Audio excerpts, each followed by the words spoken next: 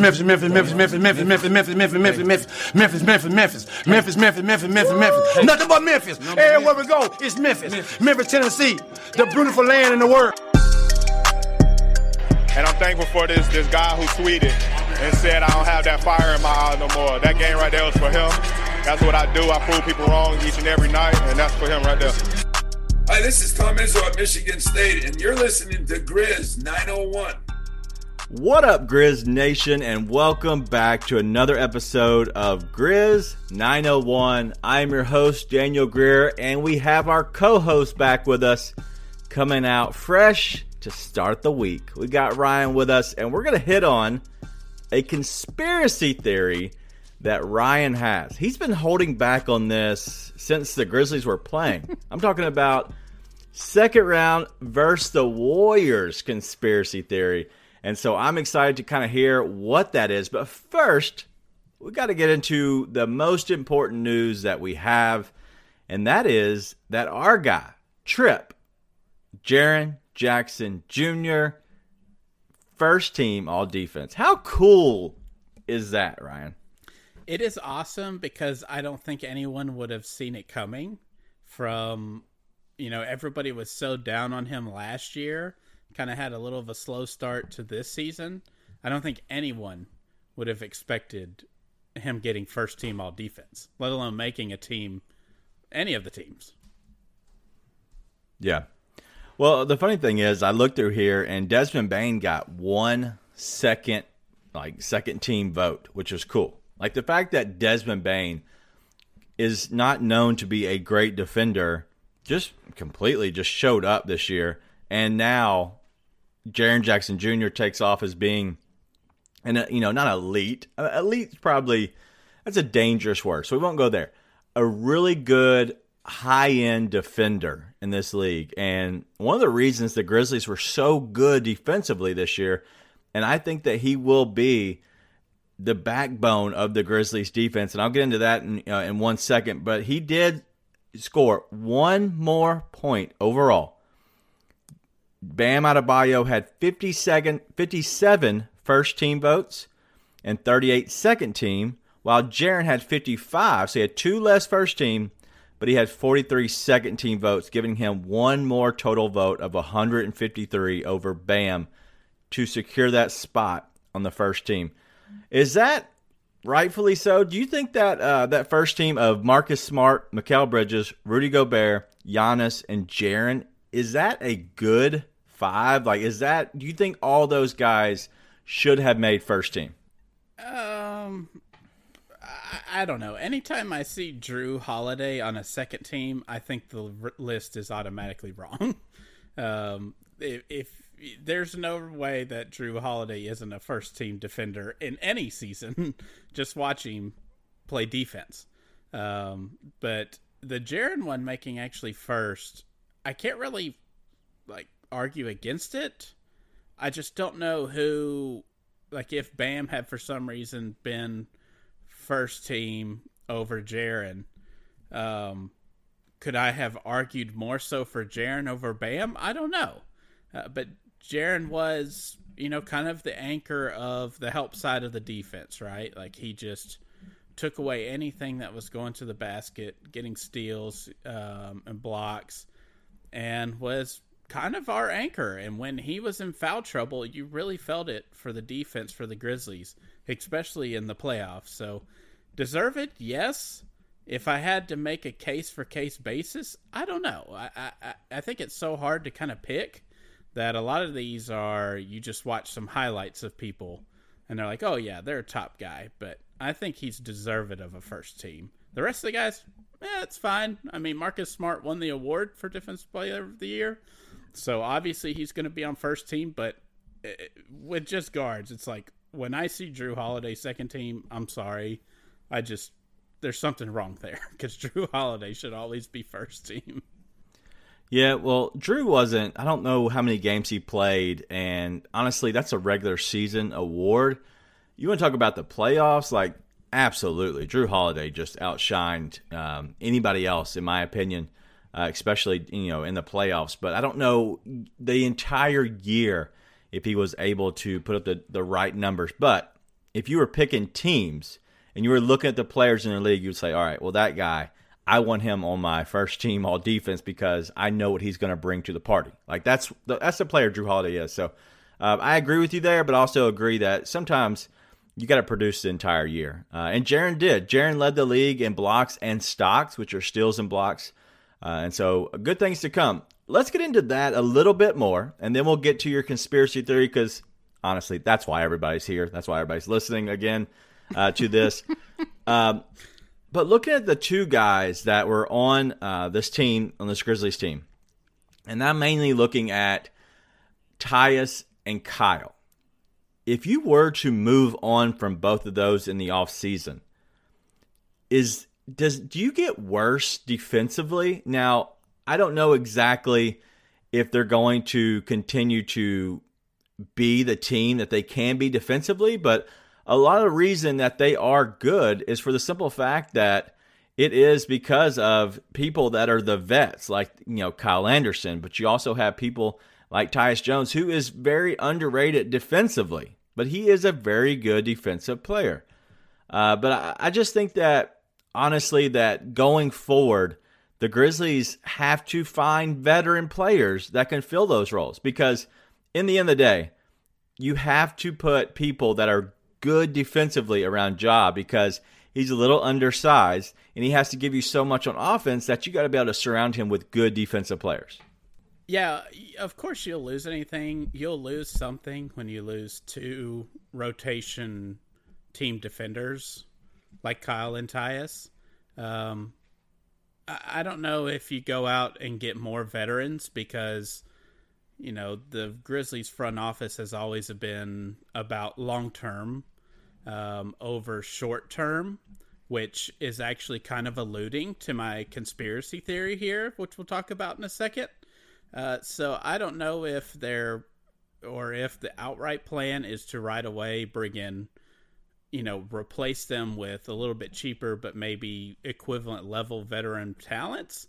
But I think Jaren's ascension defensively this year has helped them, kind of helped the front office make that decision that, hey, maybe we will be okay without them. We might take a step back, but we have the anchor already, and we can still look to the future that he's going to be around a while since we've got him locked up.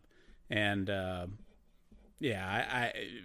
those guys are important for the Grizzlies, and I'd hate to see them go, but I don't know. I would be surprised if we decided to go replace veteran players, quote unquote, with other veteran players with the way this front office has proceeded so far with this young core. Yeah, I can see that, but also look at somebody like Steven Adams. Like, man, he is very much crucial to this team as well because it does allow Jaren to play a little bit more freer with him being able to be bought out at $5 million as a cap hit to where you don't have to pay him his full amount, and you can save $13 million this offseason. I'm curious the direction they go with that. I would like personally for them to keep him, and then maybe moving forward, give him a 2 or 3 year contract with less money. Somebody who you can actually establish as a guy who, if you really need him to be your starting five, that's fine. But also, if you want to bring him off the bench and let him have his 15 to 20 minutes a night, max regular season, have that be an option during the playoffs, I think Steven Adams is a crucial piece to that defensive end as well because Taylor Jenkins has done well with a lot of the guys he's had, but it's not going to last forever with people like DeAnthony Melton. Who knows what they're going to do with Dylan? So there's a lot of questions there and less answers. But Jaren winning the defensive player, one of the first team, is awesome, and I'm so glad that he got that. And I'm hoping that now he becomes a household name. But also, I hope he gets a little bit smarter in the offseason. That's what I'm going for. But we're going to get to your conspiracy theory real quick. But before that, make sure you go check out the Leeds Podcast Network. Doing big things over there. Ryan and I have a podcast over there, and we do that, and it comes out every Monday. So make sure you go check that out. Also, if you're a betting person, make sure you go check out Bet the Lead. We're doing a lot of fun things over there. But also, man, the Discord is having some fun, and we're winning some money. Winning some money. I love it. And so it's been a lot of fun over there as of lately. But here with Grizz 901, you're going to have some podcasts coming out, especially very soon. Ryan and I are going to get together and record our draft info. So we're going to be coming out with different podcasts. They might be shorter than normal on some, longer than normal on the others. But we're going to probably try to give you 5-ish draft episodes and then a full draft expectations the week of the draft. The Monday of the draft, you should be having a full draft breakdown. And you better be here. You better be listening, because Ryan's going to tell us who we're going to draft, and then I'm going to tell him why he's wrong and why we're going to draft, some oddball like Santi Aldama, like somebody nobody's heard of, like Georgie John. That's who we're going to draft this year, and we're going to move up 17 spots to get him. All right, Ryan, we're going to go to you now. I've been waiting for this. I'm nervous, but I've been waiting for this. So give us your conspiracy theory. We're all here. We're all waiting. Give us what you got. All right. So first, let me say beforehand that this may not be a first-time thought for anybody. I have not seen anybody say this, but it doesn't mean someone has not had this reaction. So this may not be the first time you have heard this. But if you know me, I enjoy a good conspiracy theory. And maybe this one isn't so much a conspiracy, but I think what happened against the Warriors in that series is actually explainable because of the way how things kind of turned out. If you looked at it, because I thought the release of certain things was curious timing, and it felt like a series that obviously it was hotly contested off the court and in Twitter and in the press game, in like the coaches' interviews and stuff like that. So it felt more like a psychological front office / coaches battle. Who could be more woe is me and plead to the refs, and the NBA got the upper hand. But that is a sidebar. My conspiracy theory is that Rich Kleiman and the higher-ups at the Grizzlies organization intentionally lost the series against the Warriors. What?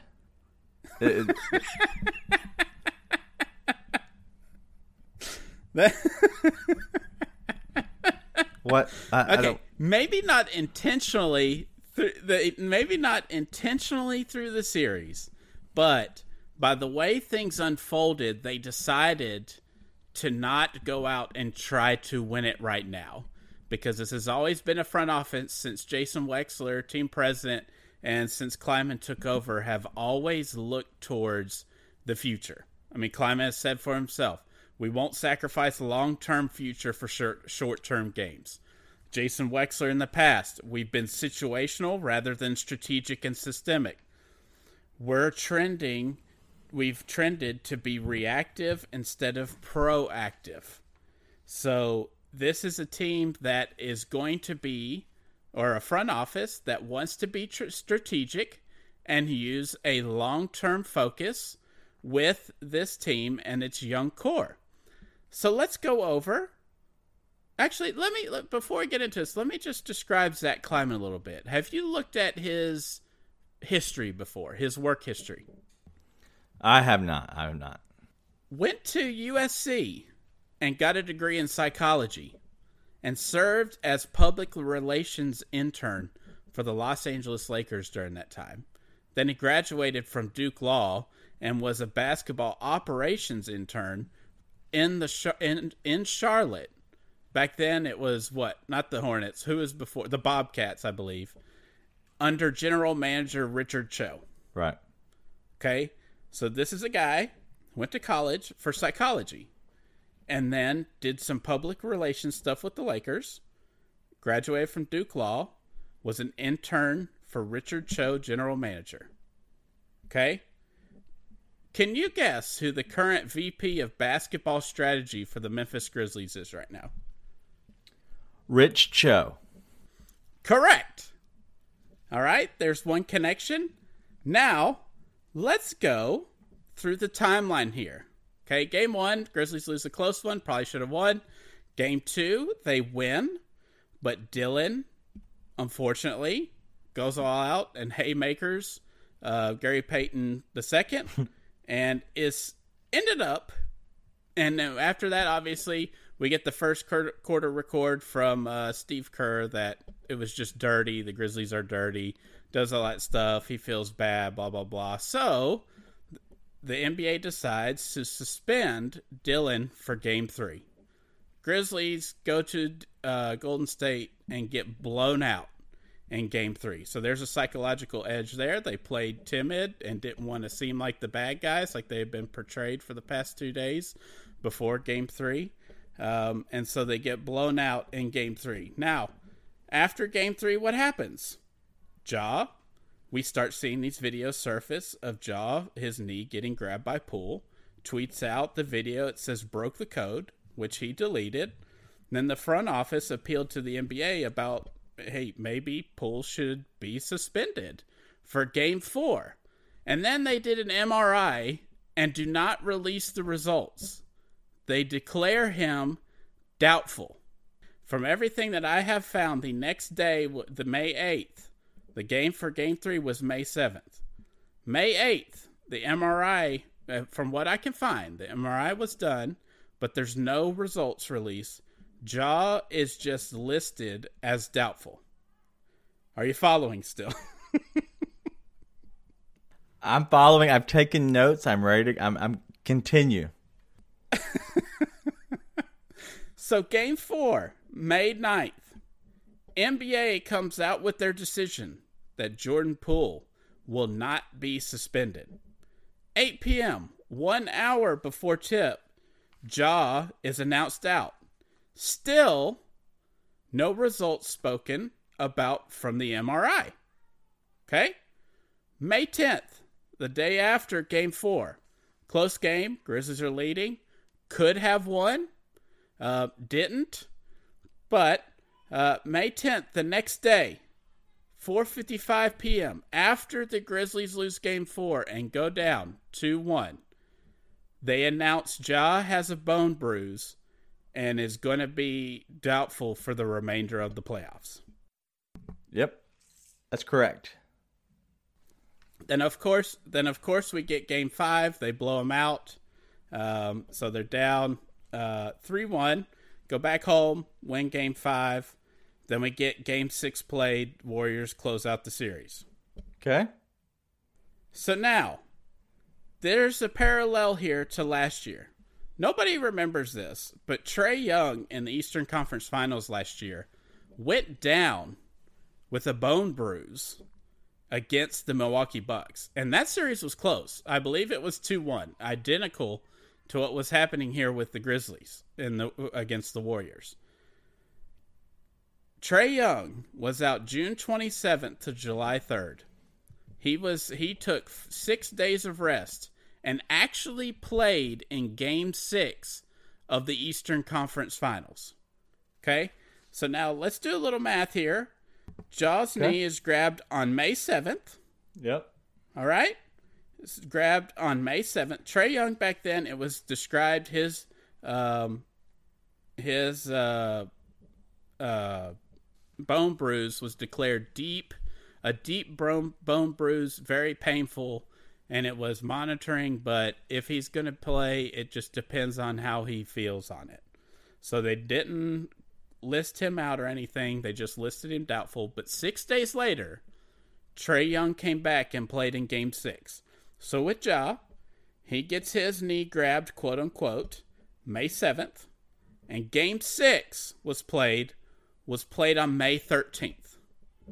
We've seen Ja Morant come back from a hip injury, other knee injuries, especially one against the Warriors where he thought, oh, well, he might be out forever. And then he comes back and plays the entire series.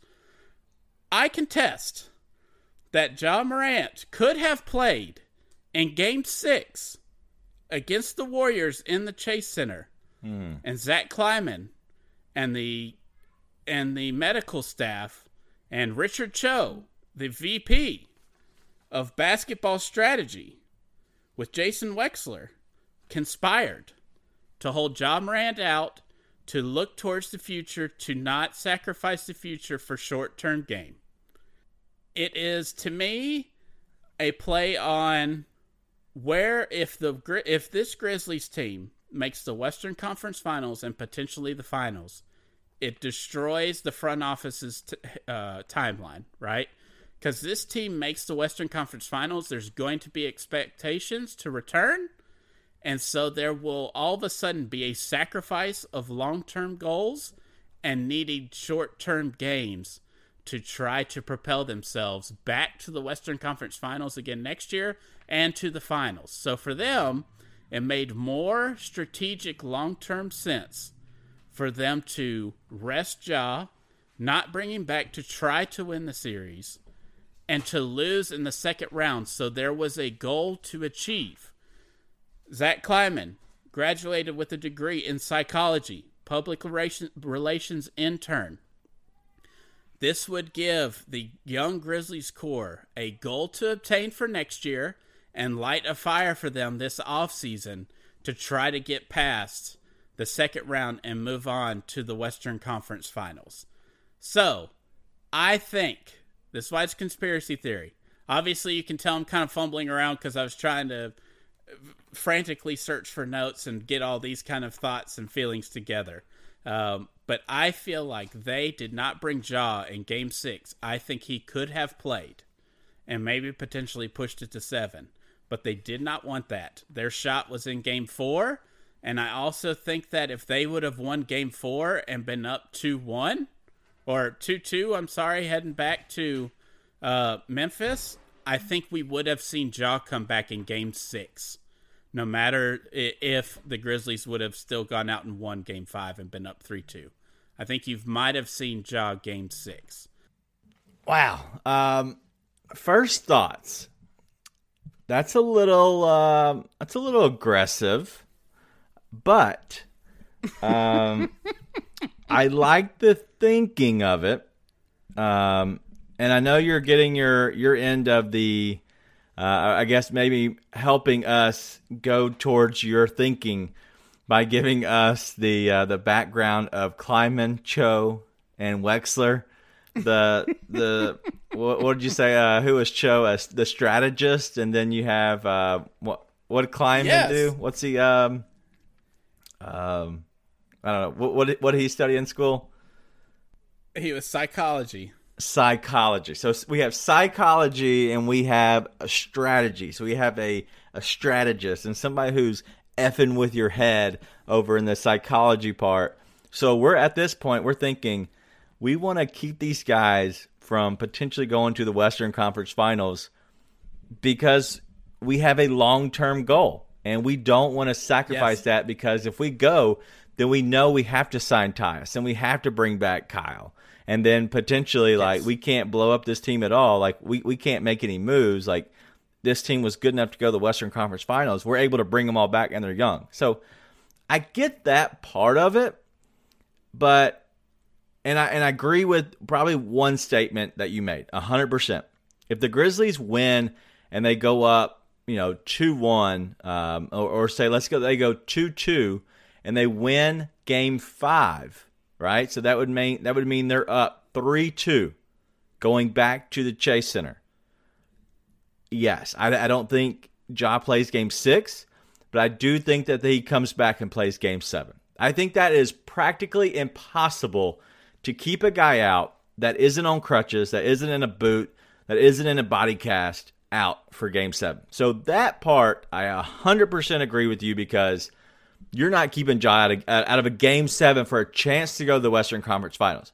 But you might be able to just keep him out, because he would have to do and give you so much, potentially hurt himself for the future, if you put him in there for Game 5 and Game 6, because you're down, 3-1 at that point? Yeah, you're down 3-1. They go in and win Game 5, and then, honestly, he has to give you so much for Game 6. So I agree with that part. And so you got me there. I just don't know if the psychology and the strategy part of it, I don't know if I'm bought in on that one.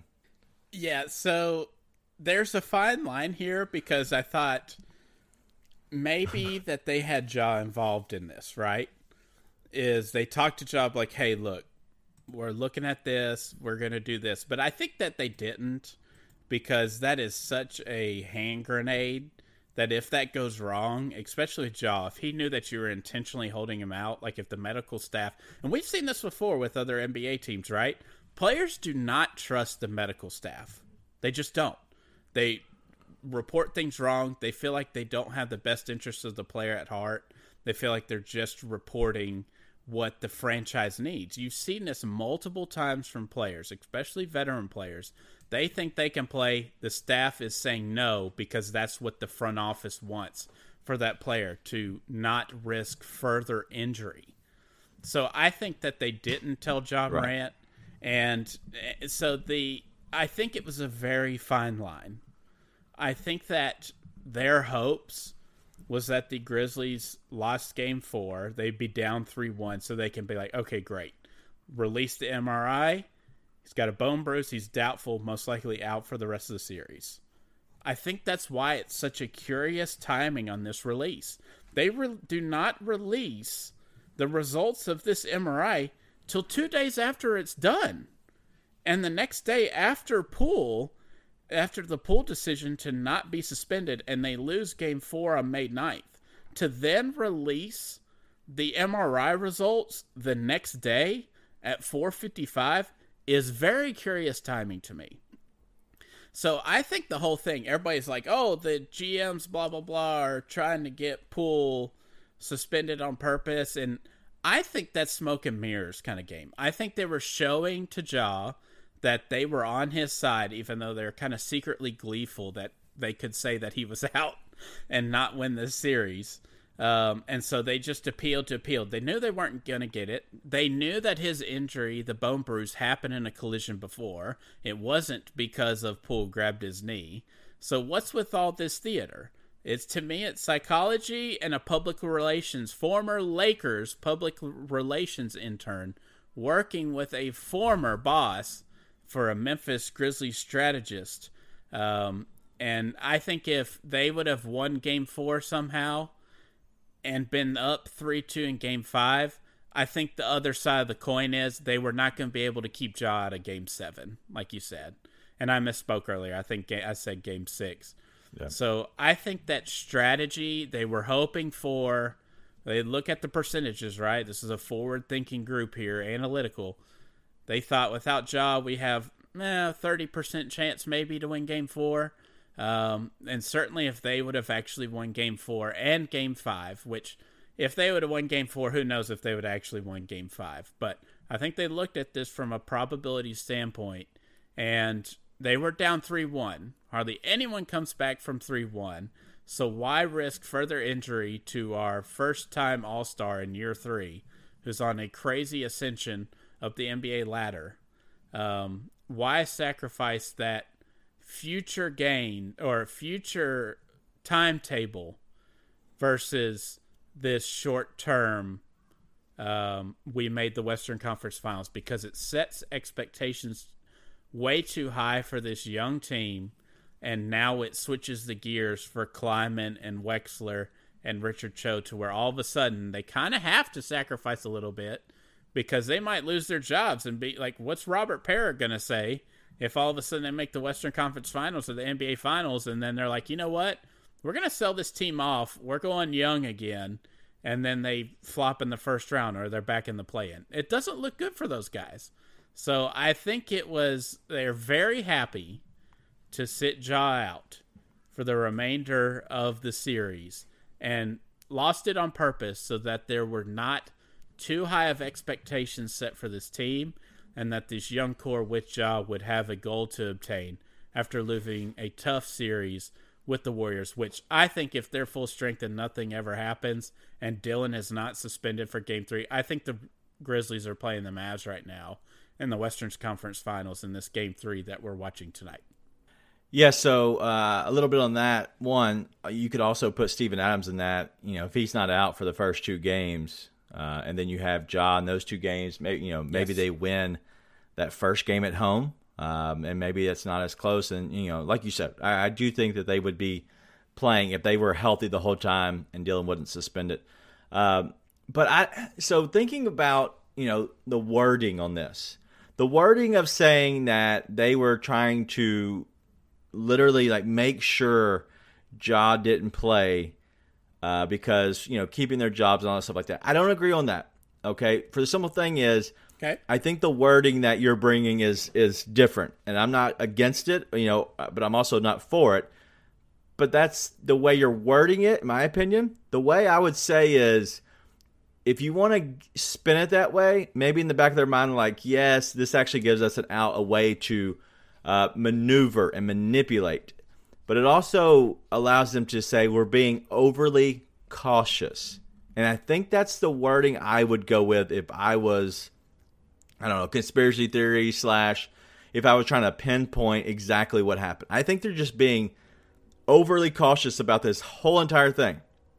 And so, in the end of the day, I agree with a lot that you said, but I just think that they have to make sure that they keep their superstar able to play for the future. And I think being overly cautious, like I just said, is probably what they were really thinking.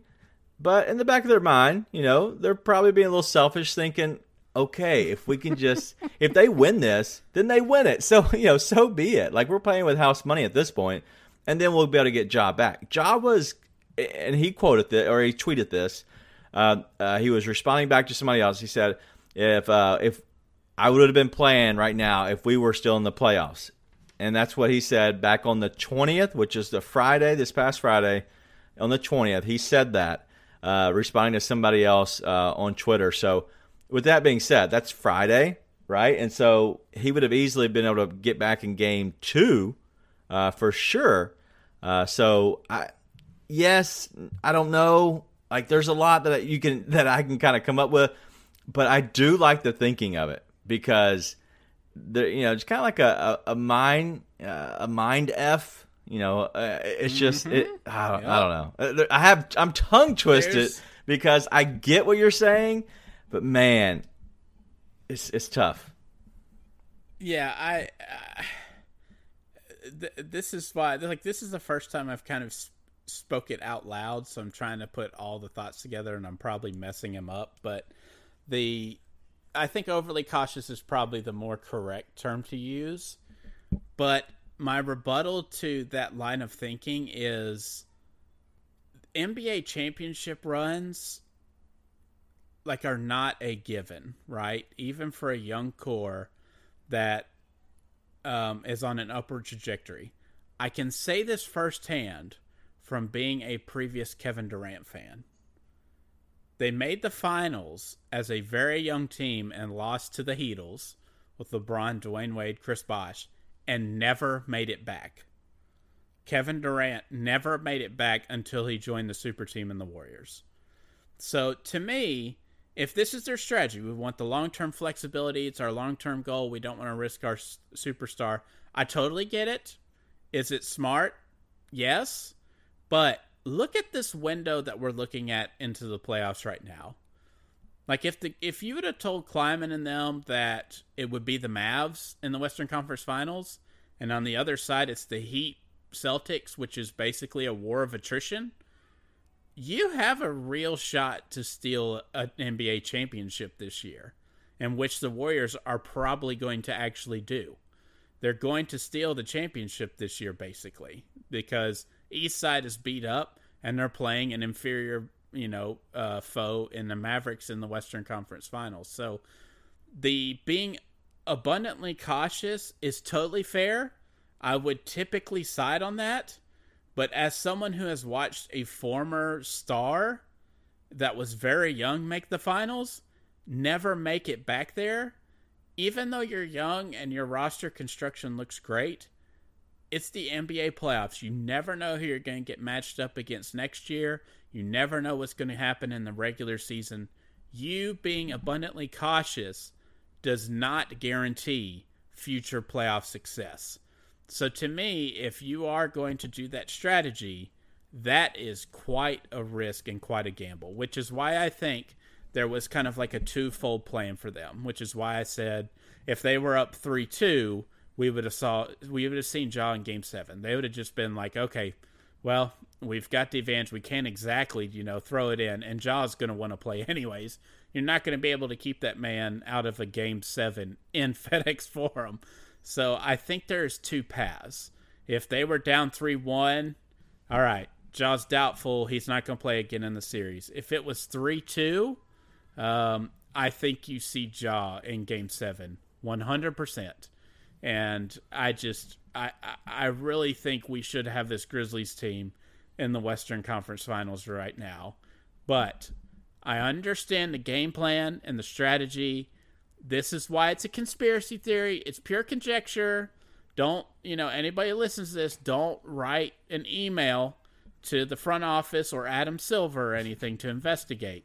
But the curious timing of releasing of MRIs, it's just too odd for me to ignore. So that's kind of where I am. I think they were more than happy with it being 3-1, so they didn't have to rush Ja, because Ja would have definitely played in a Game 7 at home.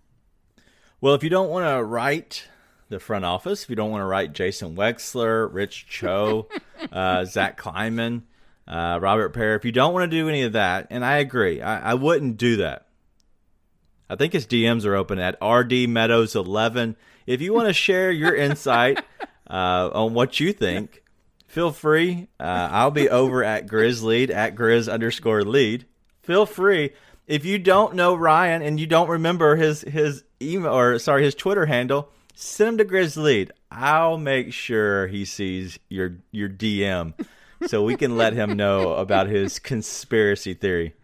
But no, I love it, man. I love the wormhole that you can kind of fall into, and then once you get your mind going, dude, that's no stopping it. And but I do like that, and I like the thinking of it. I don't know if you can do that. I think you have to have some big huevos to be able to treat something like that. I also think you have to have those as well if you're going to be the executive of a team, especially the executive of the year. Let's give a shout out to Zach Kleiman for being executive of the year, the youngest to ever do it, I believe. Maybe his psychology and his mentorship that Rich Cho has given him, maybe it's paying off. I don't know. But Ryan, let's go ahead and get out of here after that. Anything else on the entire conspiracy theory? Do you have anything left on that? No, I just had a ton of fun coming up with it, and I just like talking about it. I'm not saying it's fact. It's just an observation. But I enjoyed thinking about it because I like that kind of stuff. I like the and if, the 50-50, well, what if this, the causation of stuff. So I thought it was interesting to bring up at least. So hopefully the listeners feel the same, because I think you're kind of interested in it as well. Unfortunately, you know me. Like, it doesn't take much to get me excited about any kind of conspiracy theories or something crazy going on. I'm going to ask you a question. I want you to give me 2 answers and 2 answers only. This isn't long form. This is short form. There should be 2 words to each answer. It's not very hard. 2 words to each answer. I'm going to give you 1 question. Ryan, the Grizzlies pick at 22 and 29 right now. Feet to the fire. Who do you think the Grizzlies take right now, way ahead of schedule? Give us what you got. Roughly, what are we, a month ahead of the draft? 2 names. Yep. 2 names at 22 and 29. Oh, good grief. Now I got to pull something off the top of my brain. I'll give you Pat Baldwin Jr. and Leonard Miller. I love it. So we're going to have a lot coming at you. We're going to break down what is of the draft. The first group that we will be bringing to you, it will be a week from now. So the 30th, you'll be getting a full draft breakdown from us. We're going to give them to you probably every, I'd say Monday, Wednesday, Monday, Thursday, depending on how we want to put these out. But they will be coming out. We're trying to put them in groups. As of right now, the 30th a week from now, next Monday, you'll be having a Memphis/Tennessee, a lot of local hometown flavor. We're going to give you all those guys who we think the Grizzlies honestly could draft in this league. And who knows where they would draft them at. The Grizzlies can move around. They can move up, down, back, whatever. But these will be names that are realistically the Grizzlies could draft in this draft coming up, because they do have the 47th pick in the second round as well. So there's a lot of hometown kids. There's a lot of ties to it within the state, the city, within the University of Memphis. So we're going to go ahead and start you off there with some local flavor. And then from there, we'll kind of venture out. We might see some shooters, some big men, some overseas guys. Who knows? But we're going to move all around, and we're going to break down a lot of guys before we give you our full expectations on what the Grizzlies could do the Monday before the draft on the 23rd. So that's all I have. He is RD Meadows 11. He's Ryan. I am Daniel at Daniel Greer. We are Grizzly at Grizz_Lee. Make sure you go follow us and make sure you share some love to us. We're going to keep on coming out with these episodes, but make sure you stay tuned. Coming out on the 30th, we're starting off our draft specials. Be nice and tell your friends.